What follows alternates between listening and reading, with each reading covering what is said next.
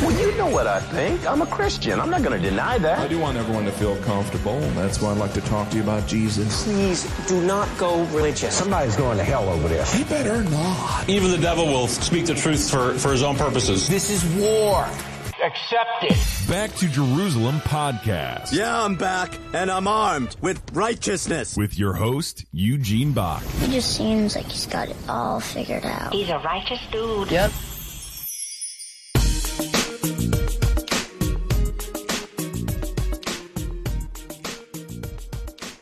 Hello and welcome to another Back to Jerusalem podcast. I'm Eugene Bach, your host for this time, and I'm coming to you live on delay from somewhere within the borders of China. Now, this recording is going to be a little bit more raw than usual. I know that we usually come to you live from all different kinds of places, but this is going to be a little bit different. Here's why.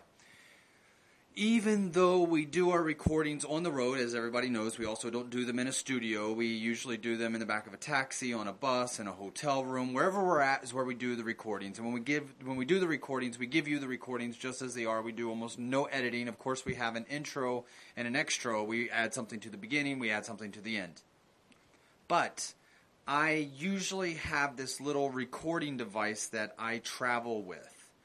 And that is why you haven't heard from me for a while. I really didn't want to do too many podcasts without that recording device. It's something that Stone, who is our AV guy, and if you have a name like Stone, that's basically what you start to do in life. you do something that is creative. So Stone got me this recording device that I was able to use when I traveled around, and I kept it in my bag at all times. And we have been making this 8-part DVD series for a while now. Many of you that have been listening to our podcast for a while will remember that we have been talking about this 8-part DVD series. Well, this 8-part DVD series that we've been doing, we did one of the recordings in Hong Kong a couple weeks ago. And when we were doing the recordings, I had this amazing time sitting down with a good friend of mine by the name of Dogan Chan, who is a missionary in Hong Kong, from America, Mexico, Hong Kong. He's kind of a world citizen, married to a European. I mean, so he's kind of, so you got South America, Asia, and Swedish. And his Swedish wife actually grew up in Pakistan as a missionary kid. So, I mean, you have a lot of different cultures represented just in that one amazing family, the Chan family there in Hong Kong. So we sat down. We were in the middle of Hong Kong. If you've ever been to Hong Kong, or even if you haven't, you've seen movies from Hong Kong, if you can imagine one of the more busy Hong Kongish areas. You know, Hong Kong is a city of contrast. You have modern, cutting edge, amazing buildings. You know, marble floors, skyscrapers, skyscraper glass buildings. Some of the most modern architecture in all the world. And then you have these old city streets that still serve kanji, like on these small little fold-out tables, and they put them right out on the sidewalk. Well, the fold-out tables out on the sidewalk eating kanji is where we actually did our podcast together with Dogan Chan a couple weeks ago. Oh my goodness, we had this amazing podcast together with him where he shared about his childhood, his father, the challenges that he had when he was growing up, what his father said to him as his last words, and how that plays into his interpretation of the last words of Christ before he ascends into heaven before his disciples and shares with them the Great Commission, Acts chapter 1. And so that's what we were doing. We were talking with him. He shares for about 2 hours. We had an amazing, probably 2-3-part podcast right there that we spent together with him. Unfortunately, your host for this time, Eugene Bach, I had that recorder with me in the taxi. I even did a recording in the back of the taxi as we were driving. And I got out of the taxi without the recorder. The bag that I keep it in is just straight black, and I was sitting on black seats, and I set it on the seat. I actually looked at the seats to see if I'd lost anything, or not lost anything, if I had left anything. Just a really quick glance. but I just overlooked it. I don't remember carrying anything in my hands. And we went, myself and Stone, we went to another location to do another recording. And unfortunately, at that time, we realized that I didn't have that microphone with me, and that has been the one piece of machinery that has helped me do these podcasts. So with this podcast, I'm recording it with my phone. So it's just a simple podcast that I'm recording with my phone while I'm on the road. This is how I started doing our podcast, just doing simple podcasts, recording with the phone. The problem with using the phone is that the sound quality is a little bit different, and it also picks up a lot of background noises. So I like to walk around when I'm doing my podcast. So you will hear like clicking, you will hear walking, you will hear me bumping into furniture. With that little recorder that I had before, you never heard those noises. Anyway, enough about that. This podcast, I want to share about where I'm at right now. Because I'm in western China, in a place called Xinjiang province, in a city called, in Chinese we call it Urumqi, but it's Urumqi in the local or the English translation of this city. So I'm in this city. We've been spending a couple days. I spent yesterday speaking to about 20 different individuals from all around Xinjiang, that Back to Jerusalem missionaries who are serving here, have been working here. One of the guys that we were able to spend some time with has been preaching the gospel here since 1994. So he has been here for more than 20 years, has been doing an amazing job. And when they were sharing about the outreaches in this area, I was really encouraged. This province, I'll do a couple podcasts on Xinjiang.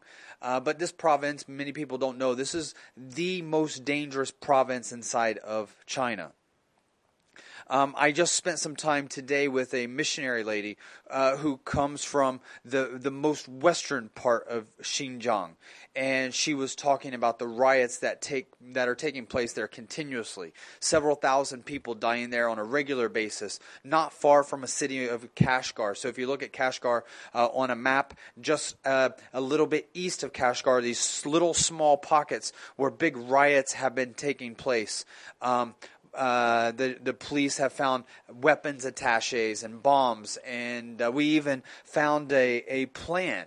While I was here, we found a plan that the Muslims were using to do a bombing attack on Chinese government buildings as well as their energy facility. It was actually planned to be carried out on the 7th, 8th of October 2014, which is a very important year because that is the anniversary of when Xinjiang became a province here inside of China. So anyway, and today's a special day for me because I'm doing this recording on November 16th, which is my birthday. So I'm spending my 40th birthday here in the province of Xinjiang, and I'm very excited about that. Woohoo!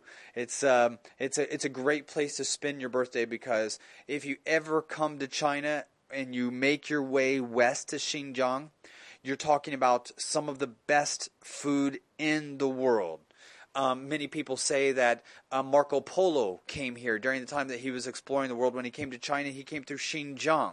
And when he came through Xinjiang, he saw how the Xinjiang people make their noodles, and it is from those noodles that he brought back spaghetti to Italy. I haven't looked it up. I don't know if that's true. I believe it can be true because when you eat the noodles here in Xinjiang, it's very much like spaghetti. Completely different than the noodles that you have inside of China. You have this spread of noodles, right? And then you have this meat sauce, usually with vegetables, tomatoey meat sauce, not tomato base in the same way that you would have with like a bolognese sauce or something like that for an Italian spaghetti or an American Italian spaghetti. But it is very clearly a spaghetti type of meal. So when they tell me that this is where Marco Polo actually got the idea for spaghetti, that is exactly what I believe. And I tell you that they make this naan bread, really amazing naan bread that's like spiced. So it's got a lot of spices on it and tastes amazing, but it's like this little round of pizza. So it could be also you get this idea of pizza coming from this area. Is that true? I don't know. I'm not sure. But I can tell you that the food here is phenomenal. They have this fragrant rice. I don't want to spend a lot of time on the food, but now that you got me on the subject, I'm going to go ahead and go a little bit further. Just because, seriously, the food is amazing. They have this fragrant rice. It's much different. The rice is much different than the rice that you see or get in the rest of China. It's this fluffy, white, almost wet rice. They grow the rice here in Xinjiang province, and then they mix it with like carrots and other vegetables, and then they put chunks of goat and sheep meat inside of it, and then they'll sell it out on a basket out on the streets. You take that and you add yogurt to the top, and the yogurts here are amazing, really, really good yogurts. Actually, not far from the airport, from the Urumqi airport, just right across the street, is one of my favorite restaurants in all of Xinjiang. I kid you not, it is amazing. You go in there, you get about 20 of the barbecue, and when I say barbecue, I'm not talking about the American barbecue where it's like a barbecue sauce. They actually spice it up, and the barbecue is just meaning grilling. So you have these. Yesterday we had these 20, and I always go to this restaurant when I come through the Urumqi airport. Had about 20 of these lamb kebabs that were amazingly spiced, and then we had the fragrant rice with the lamb meat, and then the yogurt sauce, and a can of Pepsi, and it was, like heaven, like heaven. I'm not joking you. Anyway, if you ever come to Xinjiang, highly recommend. Excellent, excellent, excellent food. So I spent time with this missionary lady who came in. She was sharing a bit about a Uyghur lady who came to Christ recently, and I just want to share about that here on this podcast. Now, for those that are not familiar, Uyghurs are the minority groups that live in Western China. If you look at them, many of them they look nothing like the Chinese. They look more like the Central Asian people, the people from the Caucasus regions of Russia. So if you're familiar with like the Stans, the Uzbekistan, the Kyrgyzstan, Kazakhstan, that's what the people look like. If you ever watch Friends on TV, basically imagine Ross. Some of these guys could be Ross on the Friends American TV show. If they walked up to my immigration counter and told me that they were from China and gave me a Chinese passport, I would laugh them out of the room. I mean, they don't look anything like Chinese. Many of them don't speak Chinese. They speak their own language, have their own heritage, have their own culture, and they are very strong Muslims. And that has been one of the contributing factors of the violence that has been taking place in Xinjiang, making this the most violent province in all of China. And next time I come back to the podcast, I will tell you about the most dangerous place in all of China and how several thousand people have died, and the most of the world has never even heard about it because China tries to keep it on the hush-hush. Anyway, there was this Uyghur woman, this Muslim woman. She was walking down the street and she hears some ladies praying at a Bible study. And when she walks by, the ladies are praying in a shop, and the door to the shop is open. And this woman is very sick. And she's lonely and she's hurting, and she has nobody that is spending time with her. She has no way to stay at home and get better because she's still got to go out and run the errands. Her husband is working from sun up to sundown in order to make the ends meet, and it's still not enough to pay for the medical bills that his wife needs in order to have the treatment that her illness requires. And so she is going out and running the daily errands and just down, feeling absolutely beaten up, sick, tired, weak, and can't stay home. I'm sure that all of us have those days. Those days, we usually call them Mondays. The days that, she just didn't even want to get out of bed. She definitely did not want to go to town and run errands. And as she does, she finds that she is walking past this open door, and she doesn't speak very good Chinese. Her Chinese is very broken, and actually the woman who shared this testimony with me told me that she probably only understood 30% of what this sister was sharing in Chinese. So she speaks very, very broken Chinese. But what she does hear coming out from the inside of the shop, she is interested in, and she stops. And she just listens. And as she's listening, she can hear praises going up to God. And she doesn't understand all of it. But something about the praises that she's hearing is blessing her. It's becoming a huge blessing for her. And so she goes in with tears rolling down her face. And she sees that these are Han Chinese women.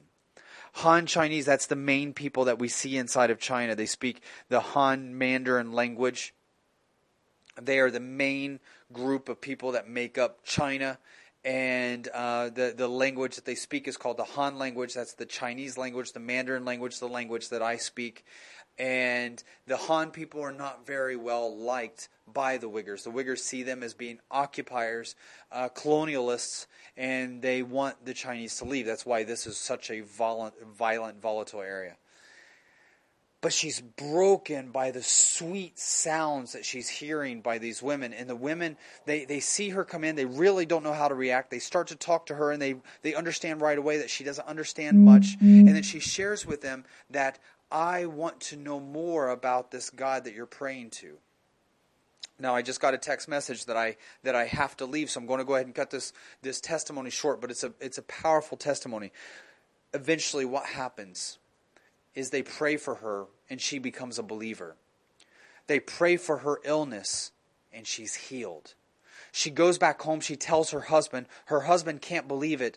The Christian ladies arrange for their husbands to go and have a meal at this Uyghur family's home. And when they do, the Uyghur family is completely blown away that these Chinese would be so humble to share a meal with them, enjoy time with them, bring food to their home, pray with them. And he saw the healing of his wife, and this was a huge burden lifted off of his shoulders. So he becomes a Christian. Their whole house becomes Christians. The locals find out about it. The local Muslims come to their house, surround their house, and demand that the family deny Jesus Christ. They said, if you don't deny Jesus Christ, we will burn down your house and we will beat you and your family. The husband said, do what you must. All I know is that my wife was sick, and now she's better. And it's because of the God that we now serve. All I know is that when we needed help, nobody came to visit us. When we were struggling to make ends meet, no one came to our house. You've never sat down at my table and never had a dinner in my living room. And now you want to come? Now you want to make demands? Now you want me to stay within this quote-unquote religion that you think is so true? No. I've made my decision, my family has made our decision, and this is what we're going to do. We are staying. And now today, that family is diligently serving Jesus Christ and is handing out some of the materials that we are providing for this region of Xinjiang. An amazing story. I will break this down in another part, in a part 2, but thank you so much for joining us for another Back to Jerusalem podcast. I pray that this testimony was a blessing for you, even though it was a short one. Thank you so much for enduring through our podcast, even though they're not recorded in the most perfect places, even though we don't even have a decent recorder. I'm using my Samsung to do the recording for this podcast. But I want to thank you for allowing us to get the message out to the rest of the world from where I'm standing at right now, coming to you live from somewhere within the borders of China. God bless.